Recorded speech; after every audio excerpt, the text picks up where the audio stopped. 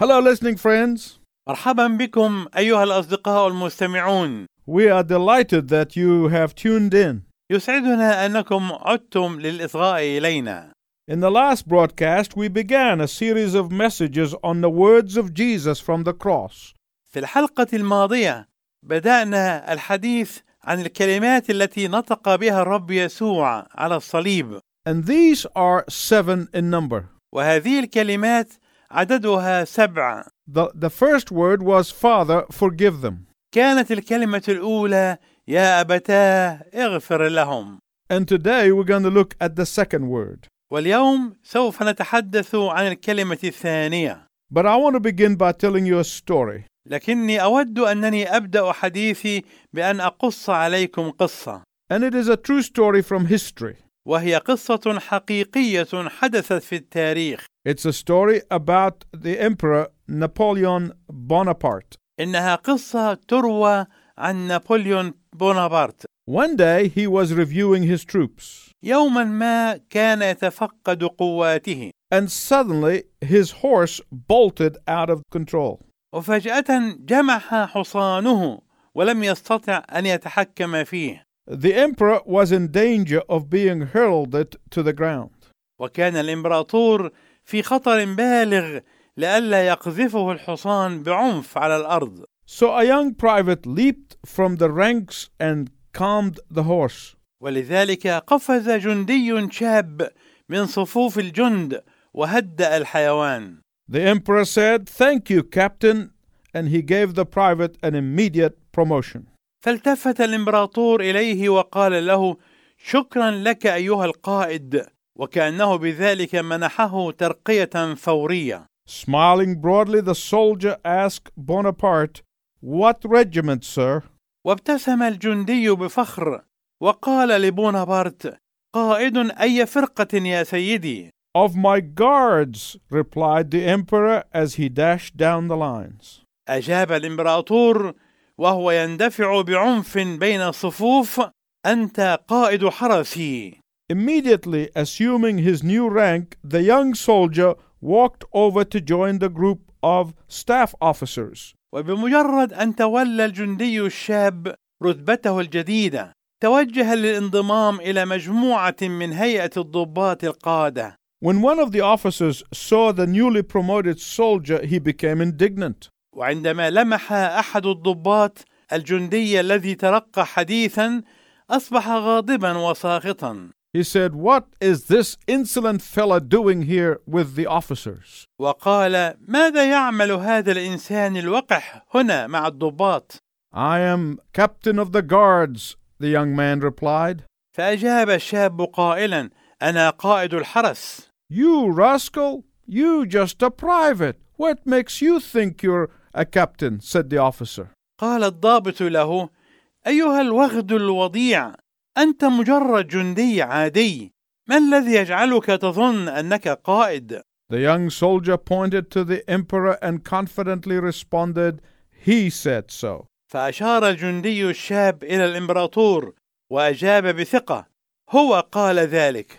And the officer answered politely, "I apologize, Captain." وعندئذ أجاب الضابط بأدب: أنا أعتذر لك أيها القائد. I was not aware of your promotion. فلم أكن أعرف بترقيتك هذه. That soldier did not feel like a captain, nor did he wear the insignia of a captain. هذا الجندي لم يشعر بمشاعر القائد، ولم يكن قد ارتدى شارة القائد. All he had was the word of the emperor, but that was enough. كل ما كان له هو مجرد كلمة الإمبراطور، لكن هذا كان كافيا. This is a similar feeling to those who have surrendered their lives to Jesus Christ. هذا شعور مماثل لشعور أولئك الذين سلموا حياتهم ليسوع المسيح. Those of us who were sinners but now believers. نحن الذين كنا خطاة ولكننا الآن مؤمنون. Our confidence does not come from anything we did, ثقتنا ليست مستمدة من أي شيء فعلناه، or because of our own righteousness, ولا بسبب برنا الشخصي، or because we feel we are better than other people. ولا لأننا نشعر أننا أفضل من الآخرين. The assurance of salvation stems from the simple fact that He said it. إن تأكيد خلاصنا مستمد من هذه الحقيقة البسيطة التي تعنيها هذه العبارة: هو قال ذلك. Our spiritual emperor said it. إمبراطورنا الروحي قال ذلك. Our Lord, our Master said it. ربنا سيدنا قال ذلك. Our Commander-in-Chief said it. قائدنا ورئيسنا قال ذلك. And we see this very clearly in the second statement of Jesus that He made on the cross. ونحن نرى هذا بوضوح في الكلمة الثانية التي قالها يسوع على الصليب. The first word from the cross was, Father, forgive them. كانت الكلمة الأولى التي قالها يسوع على الصليب هي: يا أبتاه اغفر لهم. Jesus was using His divine power to intercede for the transgressors. كان يسوع يستخدم قوته الإلهية ليتشفع لأجل المسيئين. Today we will see Jesus is using His divine power to forgive sin and offer assurance of salvation. واليوم نرى يسوع يستخدم قوته الإلهية ليغفر الخطية وليقدم تأكيد الخلاص. The first word from the cross was a prayer from the Son to the Father. كانت الكلمة الأولى صلاة من الابن للآب. Today's prayer is a prayer from a sinner to Jesus. أما صلاة اليوم فهي صلاة خاطئ يقدمها ليسوع. In Luke 23:39-43, في إنجيل لوقا الأصحاح 23 من العدد 39 إلى العدد 43. let's read it together. دعنا نقرأ هذه الآيات معا. وكان واحد من المذنبين المعلقين يجدف عليه قائلا: إن كنت أنت المسيح فخلص نفسك وإيانا. فأجاب الآخر وانتهره قائلا: أولا أنت تخاف الله إذ أنت تحت هذا الحكم بعينه؟ وقال المذنب: أما نحن فبعدل، لأننا ننال استحقاق ما فعلنا، وأما هذا فلم يفعل شيئا ليس في محله. ثم قال ليسوع: اذكرني يا رب متى جئت في ملكوتك. فقال له يسوع: الحق أقول لك إنك اليوم تكون معي في الفردوس. This is the last conversation the Lord had with another before His death. وكانت هذه آخر محادثة بين الرب وشخص آخر قبل موته. All four of the Gospels record that Jesus was crucified with two other men. تسجل البشائر الأربع أن يسوع صلب مع شخصين آخرين. Why? لماذا؟ Some say that it was Romans' way of mocking the one who claimed to be king of the Jews. البعض يقول إن هذه كانت طريقة الرومان في السخرية من شخص ادعى أنه ملك اليهود. As if to say, here is your court, two criminals crucified beside you. كأنهم كانوا يريدون أن يقولوا له: هذا هو بلاطك الملكي، مجرمان يصلبان بجانبك. But the truth is that this happened to fulfill the prophecy. لكن الحقيقة أن هذا حدث تحقيقا للنبوة. 700 years before Christ, Isaiah prophesied in Isaiah 53, فقبل المسيح ب700 عام تنبأ إشعياء في الأصحاح 53 قائلا: He will be numbered with his transgressors. إنه أحصي مع أثمه. This prophecy shows a kind of gospel in a miniature. هذه النبوة هي بمثابة نسخة مصغرة جدا من الإنجيل. It shows that there are two ways in which men and women can react to Jesus. وهي تبين أن هناك طريقتين تبينان استجابة الرجال والنساء ليسوع. And there are two ways in which Jesus reacts to humanity. كما أن هناك طريقتين يستجيب بهما يسوع للإنسانية. On either side of Christ's cross, there was one who rejected and one who accepted. على جانبي صليب المسيح كان هناك واحدا رفض يسوع وواحدا آخر قبله. There is no neutrality. فلا يوجد حياد. There is no third way. لا توجد طريقة ثالثة. There is no passivity. لا توجد سلبية. Jesus said, "Those who are not with me are against me." قال يسوع: من ليس معي فهو علي. First, there is the one who rejected Christ. أولا هناك الشخص الذي رفض يسوع. One of the criminals who hung there kept on blaspheming him. كان واحد من المذنبين المعلقين يجدف عليه. The criminal who blasphemed Jesus echoed the cry of the crowd. هذا المذنب الذي كان يجدف كان في الواقع صدى صراخ الشعب. You are the Christ, aren't you? Then save yourself and us. إن كنت أنت المسيح فخلص نفسك وإيانا. There is bitterness in this sentence that is too deep for words.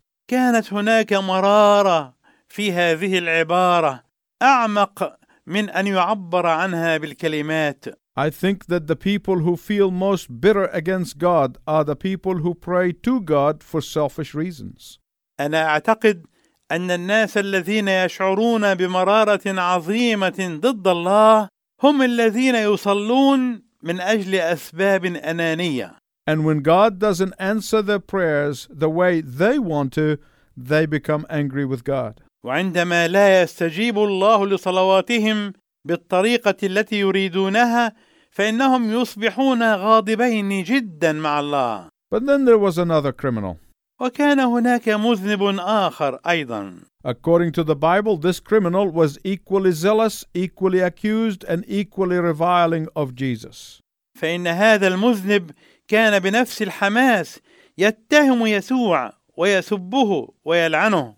But something happened in the first hour on the cross that changed this criminal's heart. ولكن شيء ما حدث في الساعة الأولى على الصليب غير قلب ذلك المذنب. While the nails were splitting his hands, فبينما كانت المسامير تمزق يديه، this man heard something from Jesus that he had never heard before.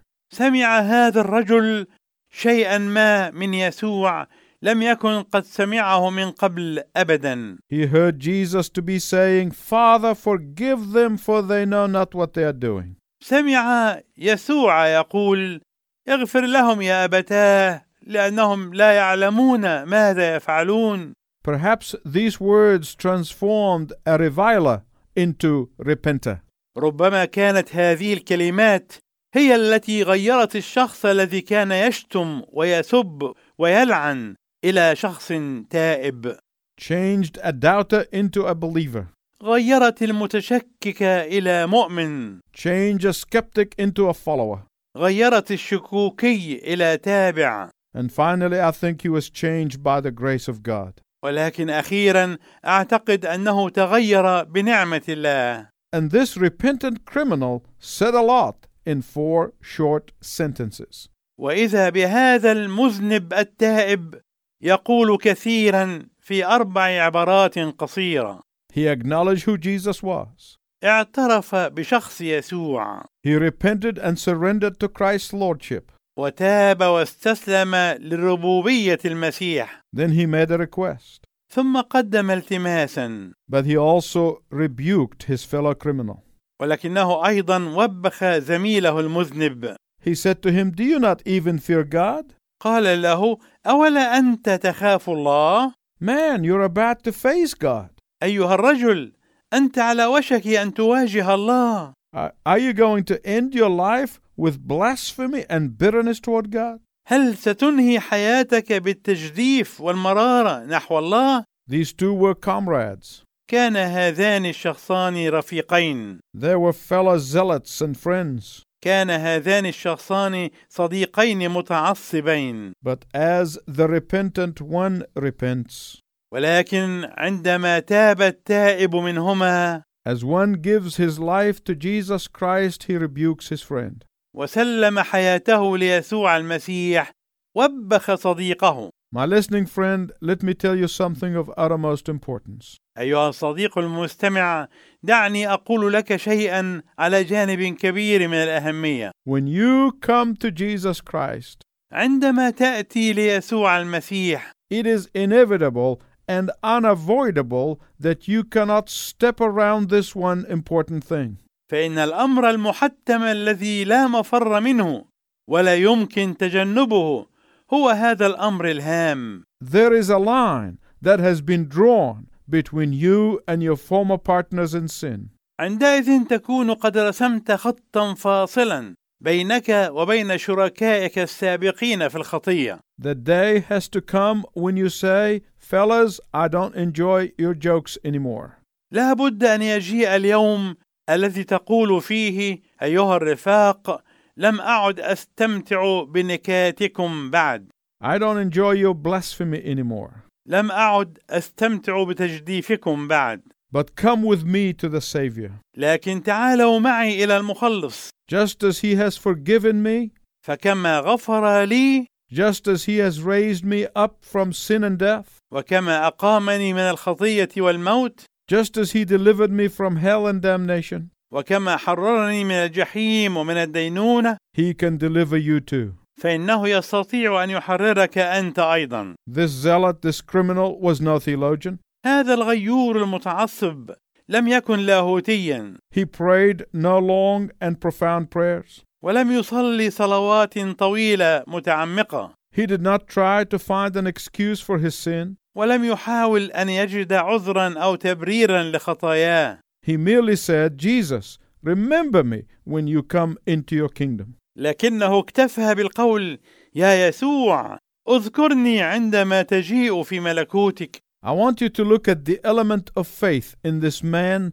dying beside Jesus on the cross. أود أنك تتأمل عنصر الإيمان في هذا الرجل الذي كان يموت بجانب يسوع على الصليب. He offered no excuse or explanation. لم يحاول أن يقدم عذرا أو تفسيرا. He did not claim that he had extenuating circumstances. ولم يدعي أن ظروفه كان يمكن أن تخفف من خطورة جرائمه. He said, Jesus, remember me. لكنه قال يا يسوع اذكرني.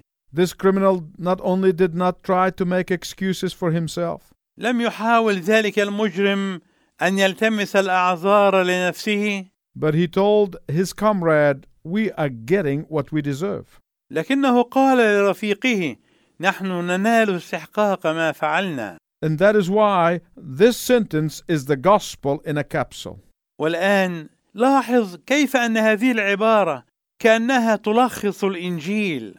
This man not only acknowledged his sin, هذا الرجل لم يعترف بخطاياه فقط، but he also added a word of testimony about Jesus. لكنه أيضا أضاف كلمة شهادة عن يسوع. Talking about Jesus, he said, this man has done nothing wrong. فعندما تحدث عن يسوع قال هذا الرجل لم يفعل شيئا ليس في محله. This is a great testimony. هذه شهادة عظيمة. This man has come a long way. لقد قطع هذا الرجل مشوارا طويلا. He came from reviling Jesus to testifying for Jesus, all in a short period of time. لقد تحول من سب يسوع وشتمه ولعنه إلى الشهادة عن يسوع، كل ذلك في فترة وجيزة. That is the power of the gospel. وهذه هي قوة الإنجيل.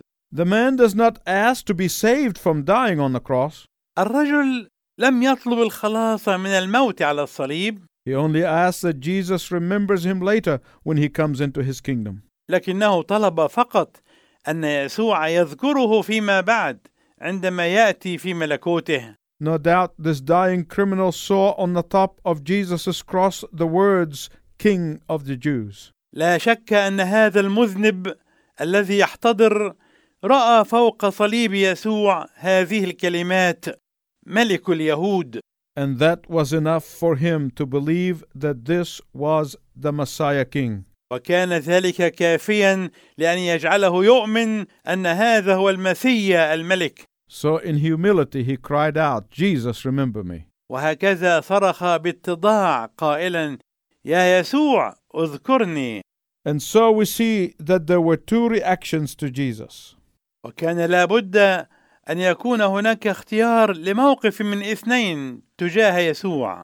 And they symbolize humanity's two reactions. وهذان الموقفان يمثلان رد فعل الإنسان تجاه يسوع. Human beings either reject him or accept him. فإما أن يرفضه الناس وإما أنهم يقبلونه. This has been and will always be the case with Jesus until he comes back. كان هذا هو الحال وسيبقى هكذا دائما إلى أن يجيء يسوع ثانية. You either accept him or reject him. You cannot be neutral.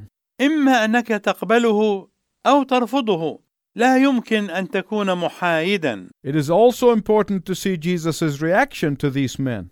ومن المهم أيضا أن نرى رد فعل يسوع بالنسبة لهذين الرجلين.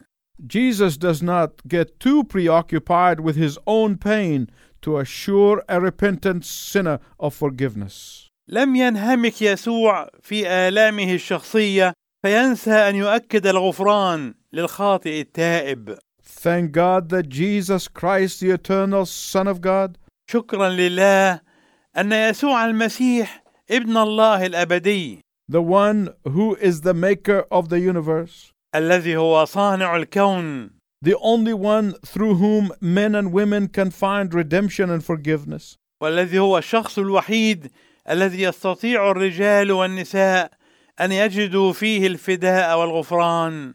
Thank God that he was not too preoccupied with his own pain to answer this man's request. شكرا لله لأنه لم ينشغل وينهمك بآلامه الشخصية فلا يستجيب لالتماس هذا الرجل. My listening friends, please listen very carefully as we getting close to the end. أيها الأصدقاء المستمعون، أرجو أن تنصتوا جيدا ونحن نقترب من نهاية هذه الحلقة. Don't ever think that God is too preoccupied to care about you. لا ينبغي أن يخطر ببالك أن الله ينشغل عنك فلا يهتم بك. Jesus gave the repentant man far more than he asked for. لقد أعطى يسوع للرجل التائب أكثر جدا مما طلبه. This man thought that salvation was far, far down the road, a long way away.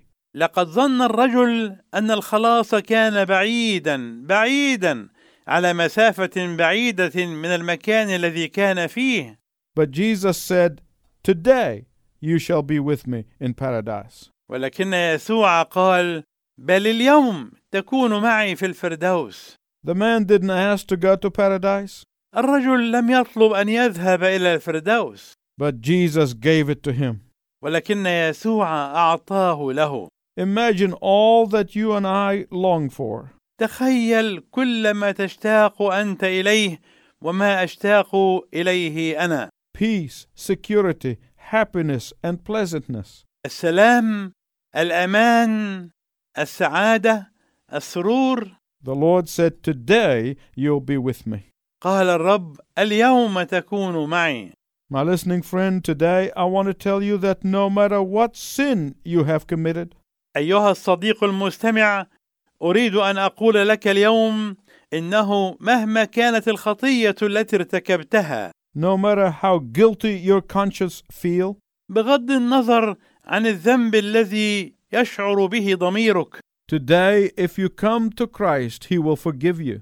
فإنك إذا جئت للمسيح اليوم فإنه سيغفر لك. He will give you His peace. سيعطيك سلامه.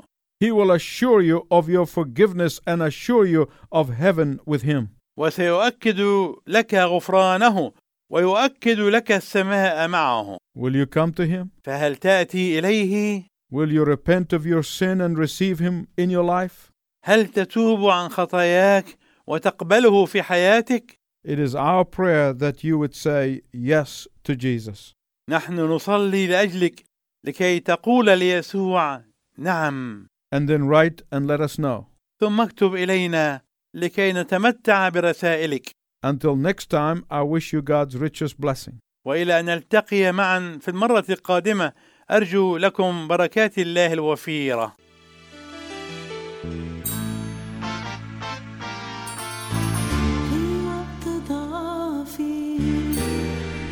بناديلك في وقت حزني، أنا هجيلك في وقت ضعفي، بناديلك في وقت حزني، أنا هجيلك وعارف إنك هتشيلني على الأكتاف، معاك هرتاح ومش هخاف، أنا هجيلك واحكيلك على اللي فيا، انت المخلص انت فدية،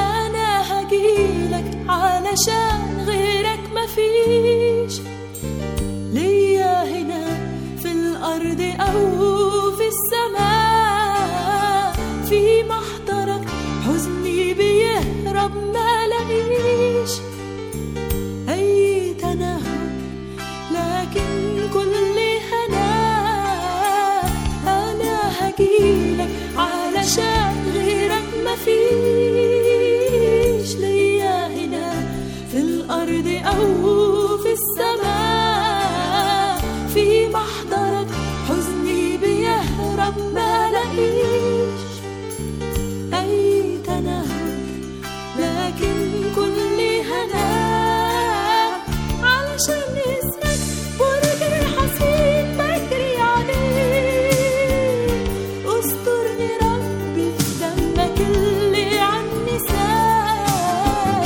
علشان حبك هو الغطا اللي احتمي فيه، ارفعني ربي انت تصنع المحال، علشان اسمك برج حصين بجري عليه، استرني ربي في دمك اللي عني سال، علشان حبك هو الغطا اللي احتمي فيه، ارفعني ربي انت تصنع المحال، علشان اسمك برج حصين بجري عليه، استرني ربي في دمك اللي عني سال، علشان حبك هو الغطا اللي احتمي فيه.